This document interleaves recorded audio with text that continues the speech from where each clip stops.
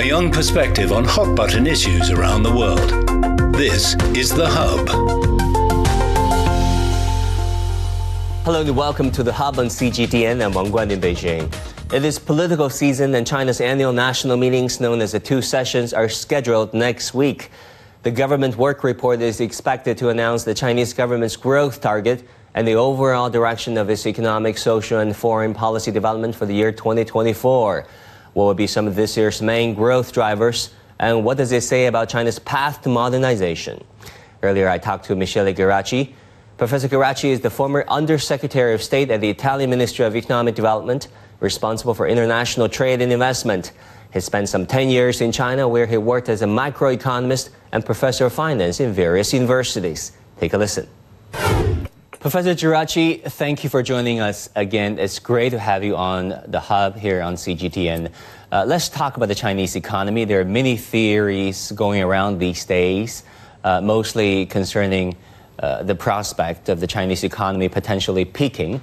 This China peak theory has been very popular, saying that the Chinese model of growth has finally run out of steam, and given what happened in the last couple of years, the Chinese economy probably will never go back to its heydays, let's say.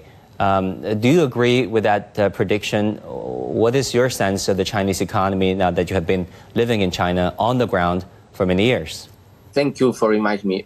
We have to remember that there are some economists, analysts, even famous, that have been predicting the collapse of China for the last 20, 25 years. We have some famous books come out in the year 2000, and then on and on. Everyone, many Western analysts, predicting the end of the China model. And I want to say two things. First of all, the interesting thing of the China model is that it adapts to the situation of the time. So in a way, some of them may be correct to say that that was the end of the China model, but they did not predict that China would introduce a new model of development that would continue to give the country a very good, reasonable growth. So we should think of China model as a series of models that take into consideration the situation of the time, domestic, international, and adapt with the goal to continue a certain level of growth. So let's not, we analysts, we should not talk about China model, but rather a evolving Chinese model, almost like a Darwinian that adapts itself to the challenges of the time. Then, of course, if you refer to the heydays when Chinese growth was 9-10% and even more, those are gone. But let's not forget that even a 4 or 5% growth for the future out of a higher base, it is even larger in money terms than a 10% growth of 15 years ago when the base was much lower. And it is a natural economic process. The growth rate do not stay at double digit or high single digit, but subsidized to middle single digit. So in my view, a growth of 4-5% for the next 5 years for China would be very, very good. But talking about what's happening right now to the Chinese economy, household consumption has been sluggish compared to many developed countries. Household consumption has been lagging in the past. It is picking up a little bit over the past couple of months with the Lunar New Year coming up, the Spring Festival, travel rush, people spending more on necessities, not only that, but also travel, outbound travel, tourism, restaurants, hotels. What are your observations regarding the stimulus packages China has implemented over the past couple of months to stimulate its economy? Do you think it will work? I think it may work. It is challenging because you are right. Tourism is the easiest one that we observe over the last few weeks, and indeed is showing signs of being at a level which are higher even than the pre-COVID 2019. So it seems that we have passed these 3 or 4 years of COVID. On the other hand, however, the consumption is challenging because consumer confidence after these 3 years of various challenges, domestic, international, COVID and so on, restriction, lockdown and so on, it is low. And it is natural that it is low because consumers need to regain that trust. The real estate and the stock market do not help, because even if the value of investment in the stock market does not represent a large proportion of individuals' wealth, the perception that people do, domestic consumers, is that if the stock market goes down, it's an indication that the future of the economy is not very good. But how do you think the Chinese consumers can pick up confidence in their economy, in society, whereby they can safely and surely spend more? They can make it easy for example, tax reforms for companies so the profit could increase, some subsidies in the industry that are also strategically important, so that this Shanghai index starts to pick up again. And then the other thing is the real estate market, of course, which is a form of saving. You want people to consume, so we need to tell them what to do with the money. They can either spend or can they either consume. And again, the real estate is very important for the wealth factor. When people think they are rich, even if it's a nominal wealth that is on paper, they do spend more of their income. And finally, overall trust in the future. Now, what I think the Chinese government is doing very well in this difficult international situation.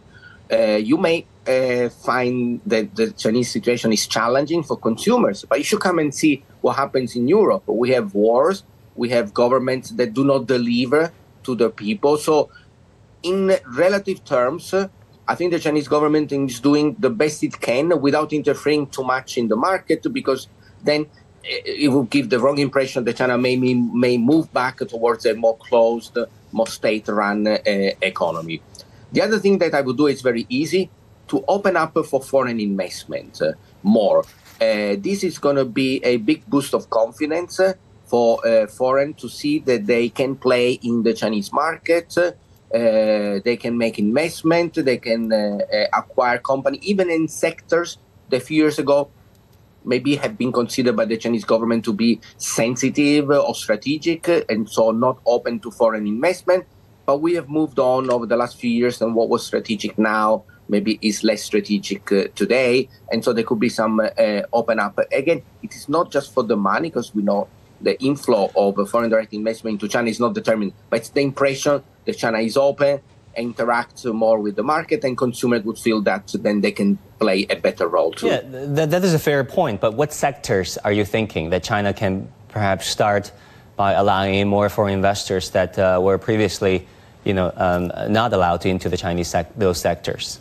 The one I work in, education, we seem to be going a little bit back to close a little bit more with foreign universities for various reasons. I think this is very important, especially for young consumers, to see I would like to see flourishing of international campus of various international universities, more and more of those. Because if you tell the young people, 18, 19 years old, that there is this base of cooperation at academic level, then they would know that on top of that, there could be opportunities also in the business areas. The other one is technology. We do know now that China is almost as advanced as other countries, as Korea, as the United States in semiconductor. I think allowing minority stakes, not controlling, but a few percentage point ownership in some of the Chinese big tech stocks would actually be very beneficial for the economy. Again, not you cannot give foreign control of Huawei or SMIC, but a small ownership. And the same for energy, 1 or 2% in oil, gas company that does not change the way that the company is run. That would also be beneficial, because it's all about building consumer confidence and building the understanding that China is open to doing business with the rest of the world. And that, I think, is the unique position of China today. While other people do wars, if China can tell its own people and the world that it's open again for business, and if also, that would be good. Professor Geraci, you talk about the real estate market that has seen price decreases for up to 20-30% in some major Chinese cities, and you made a very fair point whereby you said, with property prices being popped up, those property owners will have a sense of ownership. What can be done at this point to really, let's say, salvage, if not salvage, but really help the property market in China?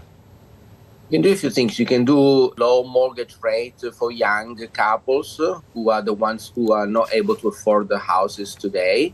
Cheap loans, even zero interest rate loans, I don't know, for the first 3-5 years to young couple who get married, who have children. So at the same time, you incentivize and you try to change also the demographic challenge that China has with declining population. Young people now cannot afford houses in general. So you need to make it cheaper and almost interest rate free until they get to a good level of income and they start repaying it. That would help. We can also do something, but it's a bit tricky and need to be careful, to increase the loan to value ratio so that people can maybe buy a little bit more with borrowings. And then I think the other thing that needs to be done is a implementation of a less restrictive migration policies. Because at the end of the day, the real estate market is also driven by the migrants, of course, low-income people, but at the base of this pyramid, they do need to go and live somewhere. So if we don't have migrants, we lose 10, 12 million people, new city residents, and therefore that also pulls the market down. We estimate that the migration rural to urban contributed to do about 0.5, 0.7% of GDP growth, all coming from direct real estate and indirect effect. So that is important. And in that way, it is also good that the Chinese government does this urbanization in the rural area. So instead of having people moving to the city and coming from rural areas to Shanghai, they actually urbanize the home country so that the distances to travel is not so much. And those houses should be relatively cheaper and therefore more affordable. You know, for the high-end market, the people who have 2 or 3 houses, really, so be it. You know, if you speculate on the real estate market, you should be able to take a loss. I believe also the Chinese leadership has made it clear that houses are for living, not for speculation. Professor Geraci, it is about time of China's 2 sessions, the legislative session known as NPC and the political consultative process known as CPPCC. The growth targets, the economic growth target of Chinese economy is expected to be announced.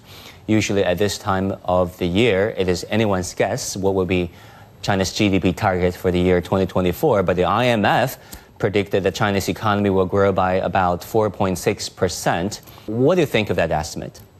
We really do not care so much what's going to happen in 2024. We care what China is going to do in the next 5 or 10 years. So if 2024 is 4.8 or 4.5, really nothing matters as long as the long-term prospect and structure of the economy, again, the new model is adjusted. So in the 2 sessions, I will look more at this new Darwinian model. What is the leadership going to tell me between now and 2030, rather than the very short-term next 2 quarters GDP forecast? And then what do you think can potentially be the new growth engines of the Chinese economy? We've been hearing about this dual carbon goals and also this AI that is taking center stage in many sectors and across many areas. I do believe technology has always been one of the main engines, and it's one of the 4 components of the GDP. We cannot increase people, we cannot increase land, we can increase capital, but the thing is innovation and technology. So I do think the growth engine will be in innovation. China, and this is very little known maybe to foreign audience, is almost getting at par with Silicon Valley in California and other innovation hub in London and in Berlin, Germany. With private equity, we need to develop that because that's the engine to fuel this innovation. So a lot more needs to be done in the venture capital and private equity. It cannot just be the government that finances a large company, but we need this as an ecosystem of small, medium enterprises. And AI indeed is one of those that will completely change the dynamics of the industry, and it will make it more efficient, although we need to be careful because AI also has some high risk of displacing labor force, and we are seeing this already happening in Europe. Yeah, last year during an interview with CGTN, you said that China delivers so-called ex-post democracy. Can you once again elaborate on that concept? In a way, it's a different idea from the Western economy, from the Western political system. In the West, in some of the Western countries, at least, people vote and they choose the member of the government and they almost vote directly for who should be the prime minister and the ministers. And then if the government delivers or not, then people will either change the vote next time, but they cannot do anything during the electoral cycle. So for 5 years, if they have made a bad choice, they need to bear with it. In China, it's different. China has an alternative system of delivering people's requests to the upper levels of government via surveys and other systems, so that the leadership knows what people desire, and they also know what is needed for the country. They need to deliver so that they can continue this alliance with the people. And I think, in a way, this is what I mean, ex post. They assess the performance, and then they allow it to continue to be the leader. Key theme expected at this year's two sessions could be the Chinese path to modernization. How would you explain the most impressive features of the Chinese path to modernization now that you've been living and studying and working in China for so many years? I would approach it from, let's say, one hardware point of view and one software point of view. So the hardware modernization is infrastructure development, high-speed rail, metro system in the city, logistics, delivery. You can buy something and get it in 20, 48 hours from anywhere to anywhere else in China. So that stimulates a lot the economy. And that infrastructure is at the basis of this creation of a modern society. And the other one is the software.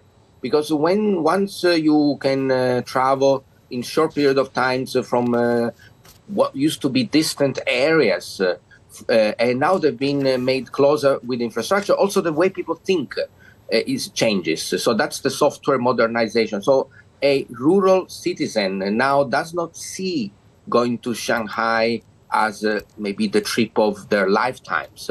It is something that they can afford, do comfortably, within a short period of time. And so the way that people do think, they do see this divide between rural and urban to decrease, not just because of the income disparity that goes down, but also because of the way that people think. So in my way, the modernization of the society is also bringing what used to be farmers, maybe with little education, let them think that they could also be equal par citizen with education, with access to infrastructure and technology. And so both hardware and software, this is a unique way that China can deliver and is delivering its modernization. Professor Geraci, always great to pick your mind. Thank you so much. Please take care. Thank you. We all enter this world with the universal greeting. We then learn to speak. Bonjour, comment allez-vous? Hoy estoy muy contenta. Though our languages, cultures, and traditions may differ, we still share one thing in common. We have hope for humanity and the world. Donated an additional German railway company Deutsche Director of the International 26th Monetary United Fund, Nations Kristen Climate Liga. Change. Hear the difference. Join our global network to connect with the world. Focus on what's relevant in China and the world. Bridge the gap between what you know and what you want to know. This is The Hub. The WTO's 13th Ministerial Conference takes place from 26 through 29 February 2024 in Abu Dhabi, the United Arab Emirates. Ministers from across the world will review the functioning of the multilateral trading system. Earlier, I talked to Ngozi Okonjo-Iweala, Director General of the World Trade Organization, to get a glimpse into the future of the WTO, the new challenges it faces, and the future of the global economy, and of course, the trade of China and the world. Take a listen. As an economist and also the chief of the WTO, how do you look at the future of global trade? What would you say to those naysayers who are questioning the benefits and utility of open and fair trade? We think that an open, fair, predictable, multilateral trading system that is stable is what the world still needs. You cannot solve today's global problems without the multilateral trading system. So I think one is deceiving oneself by saying you trade doesn't work or you don't need it. Let me just take food. 1 in 5 calories consumed in the world is traded. There are many parts of the world that simply cannot produce their own food or can't produce enough for their population. If you say trade doesn't work, how are those people going to feed themselves? Take climate change. We know that climate change is changing the patterns of rain and production and heat. Some places that were bread baskets today, or that are bread baskets today, we can already see changing patterns. They may not have the water in the future to even grow the kinds of crops they're growing. Well, what is going to happen? That may be grown in another part of the world. If you don't have trade, how will you move that food around? So people should just think about what they're saying. The multilateral trading system is instrumental, whether you're dealing with climate change, with the pandemic, with all kinds of problems that the world needs to solve. So we do need it. Again, I will say to people, it's one thing to say there are problems with the system and we should look how we can solve those problems and make them more inclusive. What we are actually advocating at the WTO is something we call re-globalization, and I want everybody to really walk away with that term, re-globalization. We want to reimagine globalization to include those who were left behind, whether it's poor people and poor regions in rich countries. Why don't you decentralize production and supply chains to where those people are to include them? Whether it is poor countries that were left behind, Africa has not really been integrated into the world trading system the way we would like. It has only 3% of world trade. So why can't we think of the opportunity? That is where future labor is going to be. Remember that there's one structural factor in the world now. Emerging markets, some China included, and developed countries are facing a demographic constraint. They have an aging population. And if you want future productivity increases, you have to look for where the young people are going to be. Africa. Africa is it. So businesses should start thinking, and policymakers, how do we include Africa into the global value chains, because that is where we'll be able to have the productivity we need. That's re-globalization. How do you see the role of China in this post-pandemic world, especially in terms of helping with global trade and global growth? And in particularly, how do you see China's role within this multilateral trading system? Well, China is probably one of the poster children for the success of the multilateral trading system. Since it joined the World Trade Organization in 2001, China has done phenomenally well. Its per capita income has increased over 12 times. It's now the largest exporter in the world. It's the second largest importer. So on all counts, China has done extremely well. And as everyone says, it's critical to the world economy. So what happens to China is of consequence not only to people in China, but to everyone around the world. And so whatever happens in trade also, China is central to that. Services trade and the digital trade are growing in both proportion and importance. What are some of the highlights regarding those types of trade that you think are worth sharing with policymakers and our audience? Well, you know, in many economies, the services sector is a very large part of GDP. Services trade, I think, is the future. The future of trade is services. I always say it's green, it's digital, and it should be inclusive. So what do I mean by all that? We see that within services trade, there's a sector of services that is growing at phenomenal rates, which is digitally delivered services. Anything from streaming of movies and videos to education online, to accountancy services, to outsourcing, to internet trade. There's so much happening digitally with an 8% per annum growth rate in digitally delivered services trade compared to 5.6% for goods trade. This is where we see the future stripping away. So we think that we need to look at that. That is a green shoot in the world economy. It can help us recover. You saw during the pandemic, digitally delivered services trade was growing at even double digits, 14% or so per annum. So we need to build on it. At the WTO, what we're doing is saying well, if this is going to be the future of trade, we need the rules to underpin this trade. Like we have global rules for goods trade, we need rules for digital trade to make sure it's stable, it's predictable, it's transparent and fair. So 90 of our members are negotiating an e-commerce agreement that we hope will provide the basis for stable digital trade for the future. We also need to think of the 2.7 billion people who are not yet on the internet, most of them in poor countries and don't have access to electricity.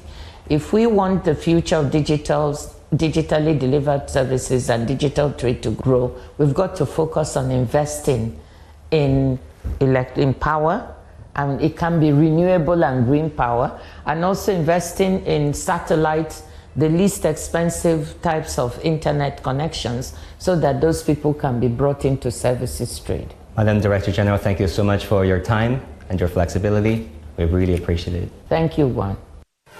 That's it for this edition of The Hub on CGTN. Thank you so much for tuning in. I'm Wang Guan in Beijing. Our news coverage continues. Bye and take care.